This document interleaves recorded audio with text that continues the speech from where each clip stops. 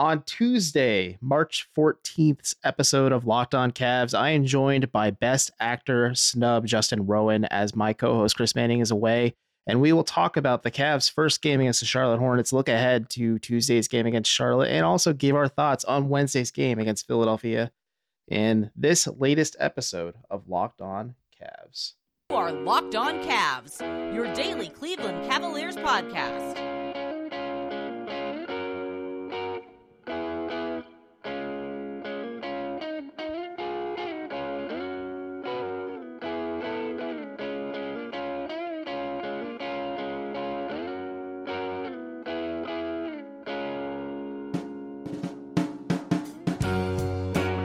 As I said before at the top, I am Evan Dameron. Before I introduce our guest one more time, today's episode of Locked On Cavs is brought to you by Ibotta. Ibotta gives you cash back on hundreds of grocery items from produce to personal care to pantry goods. Currently, Ibotta is offering our listeners $5 just for trying Ibotta by using the code LOCKED when registering. Go to the App Store or Google Play Store to download the free Ibotta app. Again, key phrase and code there is LOCKED. But again, as I mentioned at the top, folks, I am joined by the Chase Downs' Justin Rowan. Justin, it feels like it's been a while since we talked. How are you? Yeah, it's been ages. I can't even recall the last time that you and I had conversations, agreements, anything like that. So, it's good to see you, buddy. I forgot what your face and voice both sounded and looked like in no particular order. So this is refreshing. And both are worse than you remembered. I still remember a Chase Down listener once called you a strung out Tony Stark, and I don't think you're there. But in the general scheme of things, hopefully the Cavs aren't stringing you out too much this season. No, not too much. It's been a really enjoyable season, but I've actually caught myself being more kind of emotionally invested than I have been in a long time. This is a team that I've really connected with, and the ebbs and flows, the highs and lows of an NBA season are taking their toll on me for sure. But at the same time, I'm grateful for it. I mean, this is what you want. You want to care. And it's funny you mentioned emotional attachment because folks were joking. I was on the Chase Down on Saturday to talk about the lead up to this Hornets game that the Cavs played on Sunday. I'm thinking like the last time I was emotionally attached to a team ever since you said that. And I think it was the first like post LeBron year Cavs squad where it's like Semi Erden, Ryan Holland, Samardo Samuels, Alonzo G. Like it's a grim motley crew there, but I was firmly believing in like the Slim Samardo and like the weight loss and things like that. Like I'm like, yeah, him, Luke Herringody, like the Cavs have a bunch of players here, and boy, they got guys, and they started off so well, and then they started off well in LeBron's return game, and then just everything started to turn within that game. Verjao got hurt, and everything went sideways. Oh, it absolutely did. And speaking of big men getting hurt, this is a good segue. Thank you for setting me up. The Cavs played without Jared Allen. I think you and I were kind of speculating and maybe wondering what the severity was. So it's good to note that it doesn't seem too serious with no structural damage, but he didn't play against Charlotte on Sunday. He's ruled out Tuesday, as in today's game against Charlotte as well, because of his just recovery and process. Justin, first off, how do you think the Cavs looked without Jared Allen out there versus like Evan Mobley playing the 5, and then you have Lamar Stevens sliding in at the starting 4? I think it looked good when Evan Mobley was out there, but you open yourself up to vulnerabilities, right? Like you get a couple calls that don't necessarily go your way, and all of a sudden Mobley's in foul trouble, and you got to put Robin Lopez out there, or you're really kind of leaning on extended Lamar Stevens minutes, right? Like it just shows the vulnerabilities of this team. And I was curious whether Diakite was going to see some time in that game. I know the Charge had played the night before, so maybe that was a bit of a factor. But I liked his minutes when Jared Allen missed time earlier on. There was the game against Philadelphia that the Cavs won, I believe, as well as the game in Detroit where he really stepped up. So I wouldn't actually hate to see them go to him today against the Hornets. But at the end of the day, I think if Robin Lopez doesn't have to play too much and Mobley's not in foul trouble and they just take care of business, they hit their layups and their free throws, you're not going to need to play guys as many minutes against the Charlotte Hornets. So there was a lot of things outside of the Jared Allen absence, but you look at the season-long numbers, on-off differential. It's Darius Garland and Jared Allen that move the needle more than anyone else, and I think it was an important reminder to people just how important Allen's impact is.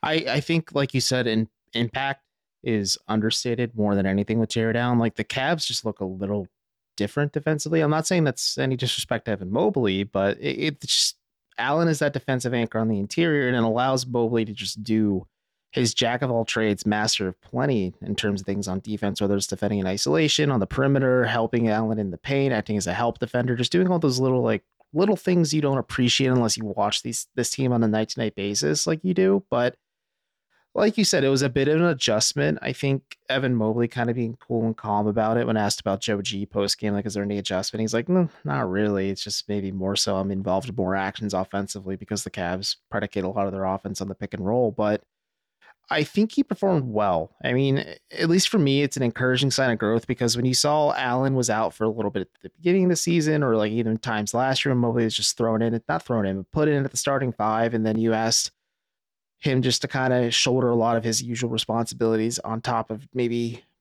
emulating a little bit of what Jared Allen provides you. And there were times, whether it was the beginning of this year or especially last year, like he looked a little overwhelmed being asked to do too much. And maybe having a defensive grinder like Lamar Stevens next to him helps a little bit too. But Mobley looked a lot more comfortable out there. And as you said, like whenever he wasn't in foul trouble, and this game really crystallizes the impact Jared Allen has on this team. But I think more than anything, like Mobley is just so freaking impressive once again when he wasn't dealing with foul issues. And I mean, hats off to Charlotte. They know like he is arguably their best defender period on this roster, and trying to get him in foul trouble is the best way to try and grind yourself way out to a win. But I was at least encouraged in this one. And I think there's a lot of just small mistakes you can clean up as you shift focus to Tuesday's game against the Hornets.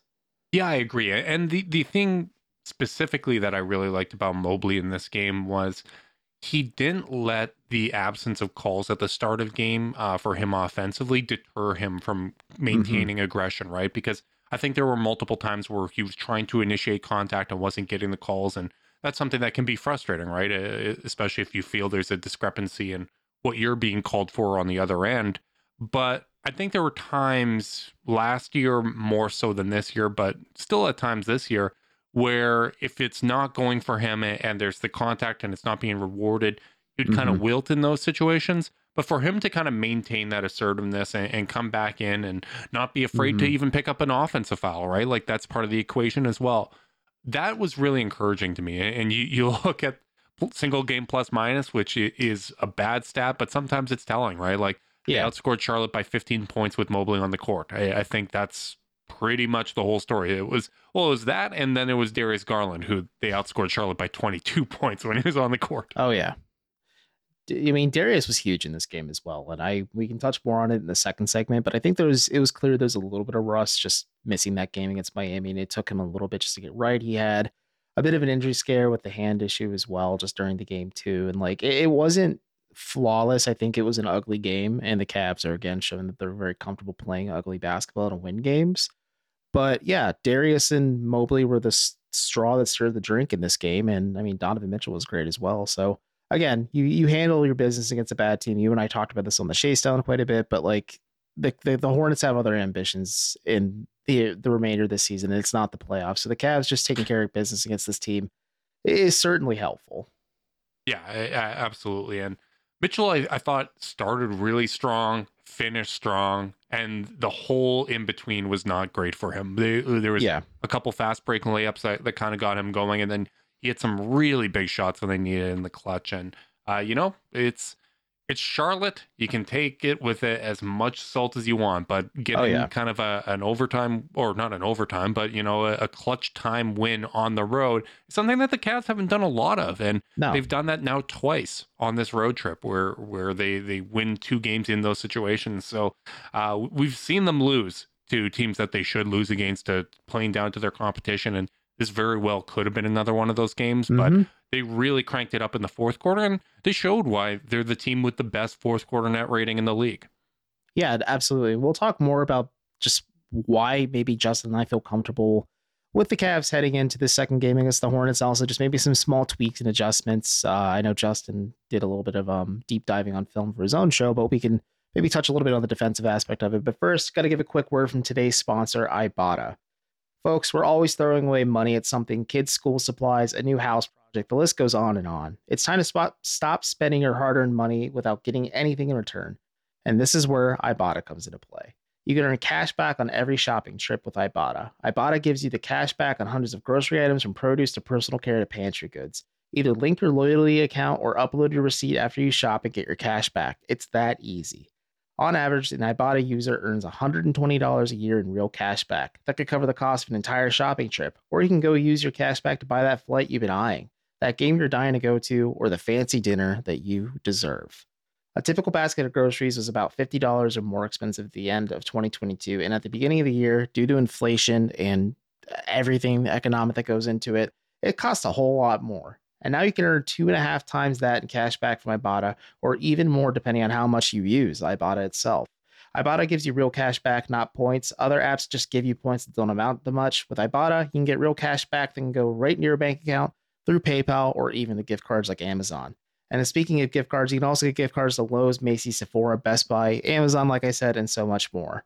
Currently, Ibotta is offering our listeners $5 just for trying Ibotta and using code LOCKED when registering. Go to the App Store or Google Play Store, download the free Ibotta app, and use code LOCKED. That's IBOTTA, Ibotta, in the Google Play or App Store, and use promo code LOCKED. All right, we are back with Locked On Cavs and my guest, the Chase Downs, Justin Rowan. And for me, Justin, when looking at this game, there's a lot of encouraging signs, like you said. The fact that midway into the first, Cleveland was down 27-15. You're like, oh, brother. The South Beach flu is still plaguing this roster. The road trip woes are hurting them. A bad team is taking advantage of the Cavs, kind of coming out a little unsteady. And then they found a way to gut it out and win this game. Like, that's encouraging of itself. But for me, this is the obvious no duh solution here, but you want to avoid maybe getting yourself in that hole just because you do have a game against Philadelphia looming the night after, back at home in Cleveland, so you have to travel back for it. So you want to try and take care of business early so you can rest your key guys, whether it's Mobley, Garland, even Mitchell as well, because Allen won't be playing Tuesday night against Charlotte. And you just take care of business there so that you don't have to be scrambling or maybe playing with tired legs when you have to handle a Sixer squad that I believe is coming off rest. Yeah, Philly's going to have 2 days rest coming in. The Cavs just played. That last game against Charlotte was the last time this year where the Cavs will have a rest advantage against a team. And this game against Philadelphia is the last time they're going to have a rest disadvantage. They're going to have at least 1 day off before every game from here on out. Mm-hmm. And not only is the game against Philadelphia important and you want to play well against Charlotte for that, getting a win here against Charlotte is really important when you're looking at just how many games are left of the regular season. And the math is starting to get very, very difficult for either Brooklyn or New York to catch the Cleveland Cavaliers. Another win just makes it more and more difficult for them. And getting that one in your back pocket needs to be a priority. Obviously, we're going to look at Philadelphia, and I think I'm pretty comfortable saying if the Cavs don't win against the Sixers, the hopes of the 3 seed are basically dead. Like, it's the same situation as with the Knicks and Nets. Like, the math is just getting very hard. But banking that win against the Hornets, I think it would be very, very significant. And obviously, if you can take care of business early on, maybe that means you can take a look at some other players that you're hoping to maybe get into the rotation. Maybe that means an opportunity for Dean Wade to play. Maybe you give Sam Merrill a look or whatever the case may be. But if you're kind of messing around and making things more difficult than it needs to be for yourself, you can be stuck in a situation where you might lose this game and the next game as a result of it, right? Yeah. And to your point, Keith Smith of Spotrac did report that Sam Merrill is now on the open market. Like, the Cavs let his 10 day expire. So no, I'm surprised. I guess he's not playing. Thank you. I guess he's not playing. Cause I had to look it up because I tweeted before when we started recording, technically speaking, Sam Merrill's contract expires today and there's been no news whatsoever as of when we're recording this. So spoilers, we're recording on Monday, but regardless, to your point, I was surprised Dean Wade didn't get any burn in this game. I understand the logistics behind going to Robin Lopez when Evan Mobley gets into foul trouble. You're trying to win games, and I know it's such a hard balancing act for JB Bickerstaff to find minutes and opportunities to get guys right and in the flow of things again. But yeah, this could be an opportunity to do that if you just kind of take care of business against the Hornets now, so you're not letting them kind of fight and scrap with you for the first 3-ish quarters, then eventually you pull away in the fourth a little bit there. So I agree with you. Like it's interesting. I think a lot about our conversation about how maybe this is, hey, we give more minutes to Karis LeVert to see if this works more functionally with like Donovan and Darius in certain lineups and rotations, rather than maybe trying to force Ricky Rubio to get hit right out there too when you might have something cookie with Karis LeVert, because Levert's been playing pretty well since the turn of the calendar in March. Like he's been pretty solid for him, and as my co-host pointed out on during Sunday's game, like he's stepped up a lot and done a lot of what the Cavs have asked him to do, and then some. And that's pretty refreshing when you have a guy who is in a contract here and maybe could be looking out for his best interest, but rather would help the team win. And to your point, like in the first segment, like maybe this is an opportunity because Diakite is technically available. Maybe you turn to Diakite and say like, hey, Mamadi, we need you to play some just high energy 5-10 minutes just because we don't want to have Robin Lopez be overtaxed like the Cavs did to Ed Davis at points last season. But I just think again, like this is just the no duh answer. Like if the Cavs take care of business early in this one and then maybe find opportunities to get like Karis LeVert a little bit more reps. Maybe you get Danny Green some more reps too, just so you can see how he's doing physically at this point in the season too, just because you're gearing up for the playoffs at this point, and just figure out the next steps from there. So yeah, I mean, you just kind of just work forward from there and see what you have. I wonder if maybe not bringing Sam Merrill back on another 10-day means Cleveland is like, okay, maybe we should address the big man concern. And that's something worth watching going forward, of course. But for now, like the Cavs' big man rotation is Evan Mobley, Robin Lopez, because he just played last game. Then you have Dean Wade as in Mamadi Diakite in there as well. So you gotta have to work with what you have, and maybe you try and see if you can squeeze a little bit of juice out of somebody who could step up while Allen's out. Yeah, completely. And Sam Merrill is eligible to get a second 10-day as well. So who knows? Maybe you see sometimes teams get creative with that. But I think you pointing out the impact of both Ricky Rubio and Karis LeVert is really important, right? Like that's what you want to see down the stretch is can some of the supporting cast get going, right? Can they find a groove? And I think both Ricky and Karis having a good game within the same game is an encouraging sign as well, right? Because one of the things you and I talked about when you were on the chase down was does Ricky need to play less to get Karis more ball handling reps so that he can be a little more productive because he seems to do better when one guard is out. And for him to have a good game with all the guards healthy, I think is encouraging, right? Like it kind of just goes to show, hey, you just got to be a little bit more aggressive. And I thought you and Chris did a great job on the last episode discussing kind of the sacrifices that he's made and whatnot. And you can tell, right? Like the fact that he's been healthy all year, right? Like he's obviously put a lot of work into his body.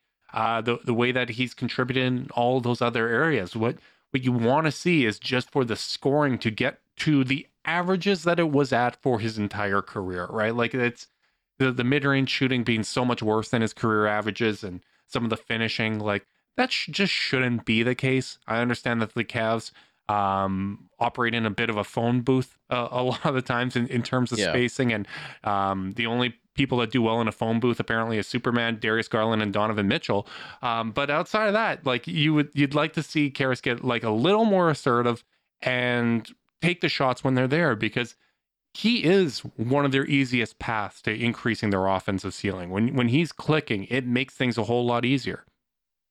Yeah, I absolutely agree. Like it is tricky because Karis has done a lot to adapt his game to just the flow of how the Cavs function. I think the fit was always a lot more clear when Colin Sexton and Ricky Rubio were down last year. And you're like, okay, Karis, we need you just to handle some of the pressure that Darius Garland faces defensively and help Darius just get cleaner looks on offense. And this year, you go for the thermonuclear option in Donovan Mitchell, and like the fit between him and Garland has been seamless. And Rubio is coming along, but he looks good at times. But to your point, to Chris's point, to the chase down and locked on Cavs point, like LeVert hasn't complained about his role. He hasn't been a guy who rocks the boat at all whatsoever about this. And I think giving him a longer, I mean, he has a plenty long of a leash. He averages probably the fifth most minutes out of just any of the players on Cleveland's roster, fifth or sixth. And he is penciled in as Cleveland's sixth man. I'd say penned in as Cleveland's sixth man at this point. And it's just super encouraging to see him adapt to these roles again while in a contract year. And maybe it's the added luxury of knowing, hey, maybe Cleveland really does want to keep me around and I want to stay here too. So I might as well perform for these guys. But it's interesting to see how you can make it work. And as you had noted, like the chase to catch Philly is kind of fleeting a little bit. You're maintaining distance with New York and Brooklyn, which is helpful. I think that game against New York is going to be very important coming up on the docket as well too. But and also the 2 games against Brooklyn next week as well. But the fact that you're able to kind of create this gap and also maybe find ways to get guys more comfortable come playoff time, it's an odd, rather unique situation to be in if you're Cleveland. And I think it's kind of fun to watch this unfold. But LeVert's he's been a stud for as of late for Cleveland. And I have been more than willing now to say, I'm going to eat crow, and I'm warming up to the idea of the Cavs keeping him around, not just as a trade chip, but as a guy who can be a contributor for a possible playoff, or not a possible playoff team, and a possible contender. Yeah, my biggest thing with Karis LeVert is like the bind that the team was in looking at the trade deadline, and we had talked about this before it happened, was Karis is somebody that makes sense off the bench if you have shooting, right? Like I think if you have shooting and if you have a pick and roll big man, that's making use of his playmaking skills and the fact that he is a very good pick and roll ball handler. But at the same time, he was probably your cleanest path to adding a shooter at the trade deadline, right? Like he was going to be that guy that had the most value. But if you can get into the offseason where, you're adding a shooter with the mid-level exception, you have Dean Wade recovered after an offseason, kind of getting back to the shooting form that you'd hope. Maybe Danny Green's back and he looks better after year 2 ACL. You have a decision to make with Jetty Osman and his contract, whether you're opting in or not. And potentially you could use that as a trade chip as well, right? If you're bringing in multiple shooters and you're getting improvements, right, from Dean Wade getting healthier, Isaac Okoro continuing to improve as a shooter, there's a world where Karis LeVert as a bench ball handler does make a lot of sense, right? And you're going to have to make some decisions with Ricky Rubio there as well in terms of whose minutes you prioritize. But it's tough because I've been a Karis defender and supporter. I wanted them to bring him in prior to the trade deadline. It has been an awkward fit, but I think it's an awkward fit because of other team needs. And when you're in a salary cap sport, right, like you have to make really, really tough decisions and evaluations in these spots.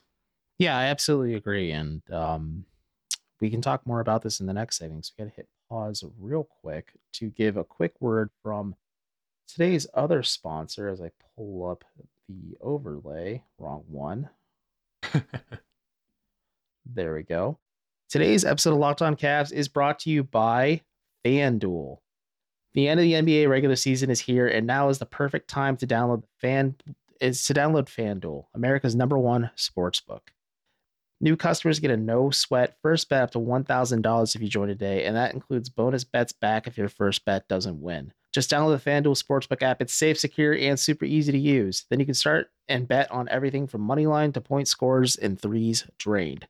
A bet I like, and I know that Chris likes too because he mentions it all the time, is building parlays of 20-plus point scores, and that's a fun way to pick through different matchups. And with the playoffs coming, I love the Nuggets at plus 800. That's a team that's fully capable of going off and winning it all, and you can get that at 8-1 right now.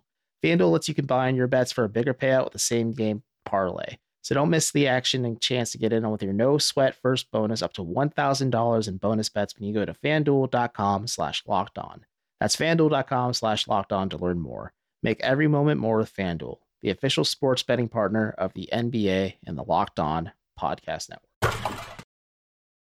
All right, folks, I am back with Justin Rowan again. Justin, let's talk a little bit more about Karis LeVert, because I think I agree with you, and there is an actuality and reality. Like, I understand the angst and disappointment of not prioritizing shooting, but the Cavs are making it work for the most part. They are one of the top teams in net rating. I believe they are the top team in net rating, especially in the fourth quarter, as you had mentioned. And a lot of credit goes to JP Bickerstaff for making a lot of odd pieces function and flow together, especially when a lot of them aren't defensive first pieces. Sure, having Mobley and Allen and Okoro helps a lot with this metric, but I agree. Like, if you kind of make Karis LeVert like your bigger body guard that's coming off the bench as your primary ball handler, I'm not saying like James Harden like role, but maybe like that 6-man Thunder role that Harden had, where you're like, okay, Karis, we want you to soak up a lot of opportunities with shots, but also we have enough trust in your vision and playmaking to get some of these shooters some clean looks. And if LeVert continues to be comfortable in this role, I think this does shift the notion a lot for the offseason coming up, where you can obviously prioritize some quality big man depth behind Allen and Mobley just to not overtax them as much.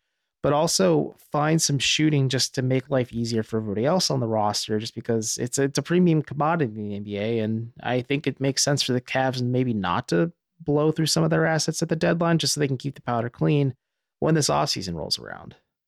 Yeah, I mean, the great irony of all this is that sixth man role you're describing is exactly what a lot of people had with Colin Sexton for a very long time, right? That hey, he's actually a pretty decent pick and roll ball handler. He can provide that supplemental playmaking. Coming in off the bench allows him to have more time with the ball in his hands, which makes him the most comfortable, right? Like all of that makes sense. And again, I think shooting should be the priority. Funny enough, Karis LeVert does have the best 3-point percentage out of anybody on the Cavs coming in off the bench.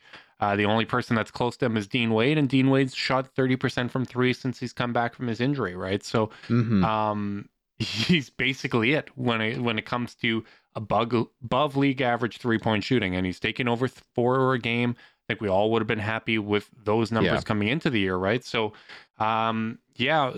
the level of buy-in that he's had all year, I've been really impressed with. If there's other avenues to add shooting, I would love that, because I do think, like, in terms of bench producers, he's a luxury. Like, not a lot of teams have someone as talented as Karis LeVert coming in off their bench.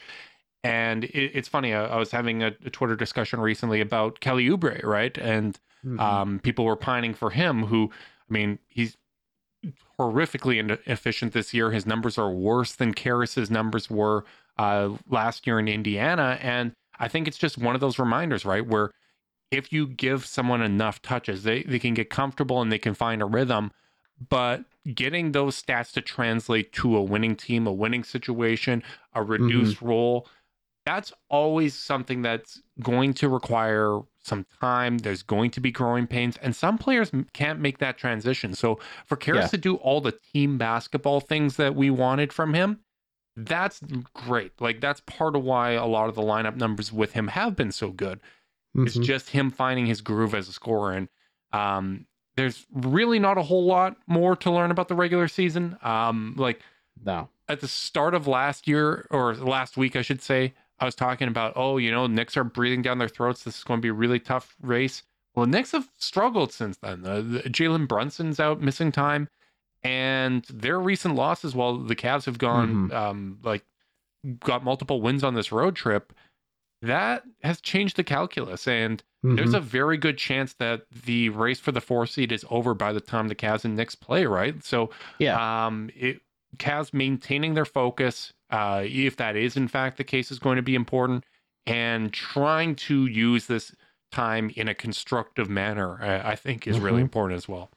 And I agree with you. I don't think there's much, if anything, that we need to learn more about this Cavs team, or pretty much any team in the NBA at this point, just because a lot of teams are just shifting their focus to the playoffs, whether they want to admit it or not. But in terms of just maybe final lessons we could pull from this Cavs team, do you have a lot of weight on Wednesday's game against Philly? Or do you just kind of think like, if they show up, that's great. If not, it's not going to really mess things up in the grand scheme of things? Because especially, again, they do play the Hornets on Tuesday night. Like, if they're able to get that win against Charlotte in their back pocket, like, this game against Philly maybe doesn't carry as much weight in the race for the 4th seed. Yeah, it only carries weight for the race for the 3 seed, in my opinion. And it's those odds feel slim for the 3 seed still. They do. I think, if the Cavs win that game and go like 9-3 down the stretch, right? So that would be including the 2 wins, I guess 7-3 after the 2 wins against Philly and Charlotte in this hypothetical. I think Philly only has to go like 8-7 to still get the 3 seed, right? Like, it's not going to be easy, and they do have a very tough schedule. So I'm not going to take a lot from it. And the other reason why I'm not going to take a lot from it is there's not a lot of paths to the Cavs playing the Sixers in the playoffs. There's not a whole lot you can learn about that matchup, unless they're playing in the Eastern Conference Finals. And at that point, it's gravy season. Like, I don't care, right? Like, if we lose to them, we lose to them. You're playing with house money if you're playing the Sixers in the conference, any team in the conference finals, really. Right. And things would have gone pretty damn wild. That would be a great scenario. But no, I'm not taking a whole lot from it. But we should also, just because it is a rest disadvantage game, it's worth noting we've been in Charlotte the whole time here, so there isn't travel in between these games. That Mm-hmm. helps.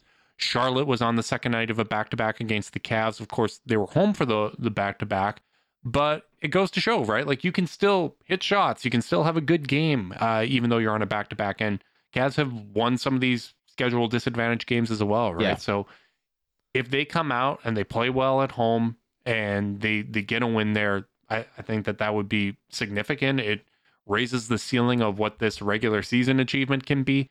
Mm-hmm. But at the same time, like, it's not going to change how I think about how the Cavs match up against Philly in a series. Yeah. It doesn't change a whole lot in either direction. I'm doing a terrible job selling it, but Oh no, I think it's just like it's the it's a last of the game. weird regular season games, right? Yeah. It's the last back to back of the year. So I'm just happy that stretch of the year is over.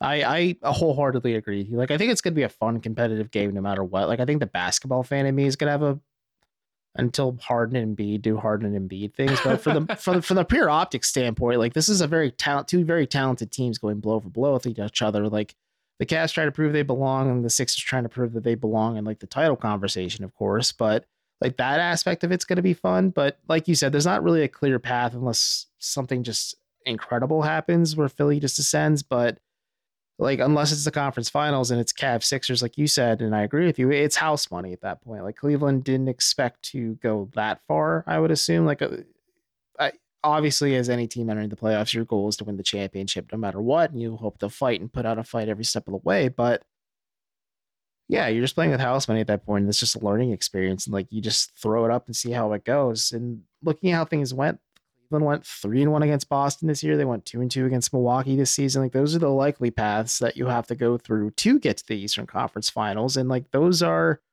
a little bit more intriguing to me. And I think those are like, there's not a lot of stock obviously you can take from regular season games. Like, you can find glimpses and pieces and maybe piece it together and like try and somehow find something that works. Similar to like Charlie Kelly piecing together all the newspaper clips in that situation. But other than that, like, I hope to enjoy this game. Like, I'll be there covering it in person, like I tend to do, and it'll be fun to see just the optics of it. Cause like, I know, like, it's just fun. And I know, like, we're both maybe underselling the significance of this game, but again, if the Cavs take care of business against Charlotte on Tuesday night, they are coming in a little less stressed in the grand scheme of things. Like, yeah, sure, the 3 seed could be within grasp, but as Justin noted, Philly can go 8-7. Like, that's a lot of opportunity for mistakes and that's a pretty large margin for error as well for Philly. So like, they could kind of muck things up and still find a way to squeak in the 3 seed, and maybe Cleveland gives himself a puncher's chance, but it, again, just feels more and more likely they're locked into 4. And I'm very intrigued about when they play the Nets next week, and then when they play New York after that to kind of close out the season.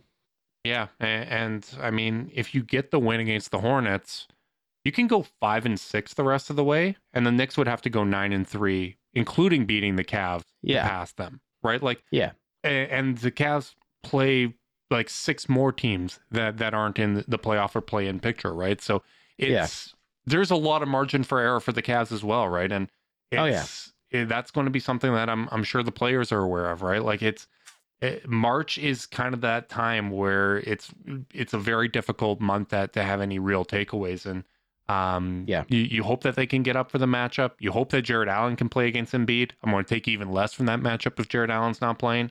But to this point, the Cavs have actually held Embiid to his lowest points per game against any team. So some of that was Diakite in the first matchup, and no Harden or Maxey, so they were able to kind of cheat over on him.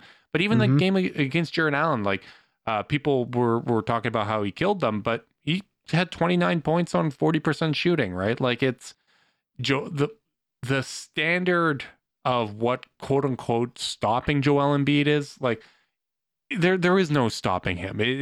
You're going to be Charlie Kelly trying to figure out who Pepe Sylvia is, right? Like, there is no Joel Embiid stopper. We know that.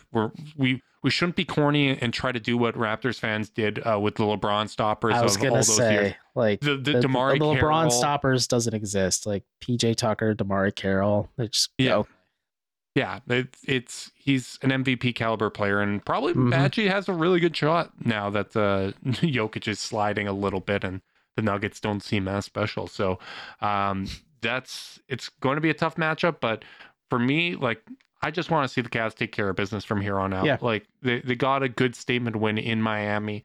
Got a win here against Charlotte. If you win this other game and you go 3-1 on this road trip, I'm pretty happy with that. And Oh yeah. they don't have to do anything spectacular from here on out to maintain the 4 seed. No, you and I are in absolute agreement. It's going to be a fun game either way. Chris will be back for that one to talk with me about it. But Justin, before we head out of here, tell everyone where they can find you. I'm sure they listen to the Chase Down after they listen to the Locked On Cavs or whichever order. If you listen to this show, we thank you for us being your first listen. But Justin, tell them what you got going on, man. Tell them about your bout of insanity with Film Breakdown. Yeah, if you want a second listen, I'll take Chris's role there. We're going live Chase Down podcast tonight. It'll be up in the feeds whenever you're listening to this. Carter Rodriguez makes his return, and I'm going to share my theory about some of the corner 3-point shooting numbers that the Cavs have given up this year, and one lineup in particular where that seems to occur. So I still think luck is a big factor in this. There's a lot of noise still. There's always noise in 3-point shooting. I think Chris pointed that out recently as well. But I did go a little insane, as Evan alluded to, and I've watched every made 3 against the Cleveland Cavaliers since January 1st. Or at least, I shouldn't say every, but I looked at the above average shooting games that teams had and looked at those. Still, that's a lot of Film Breakdown, and credit where credit's due. So yeah, make the Chase Down your second listen if you're happy to listen to this first. If we're your second listen, that's okay. But for your third listen in this instance, make your third listen today game to game NBA. Every moment, every top performance, every result. Locked On Game to Game covers every game across the NBA with local analysis that only Locked On can deliver. Follow Game to Game on Locked On NBA, available on the Odyssey app, YouTube, and wherever you get your podcasts. More than likely the same spot you got Locked On Cavs.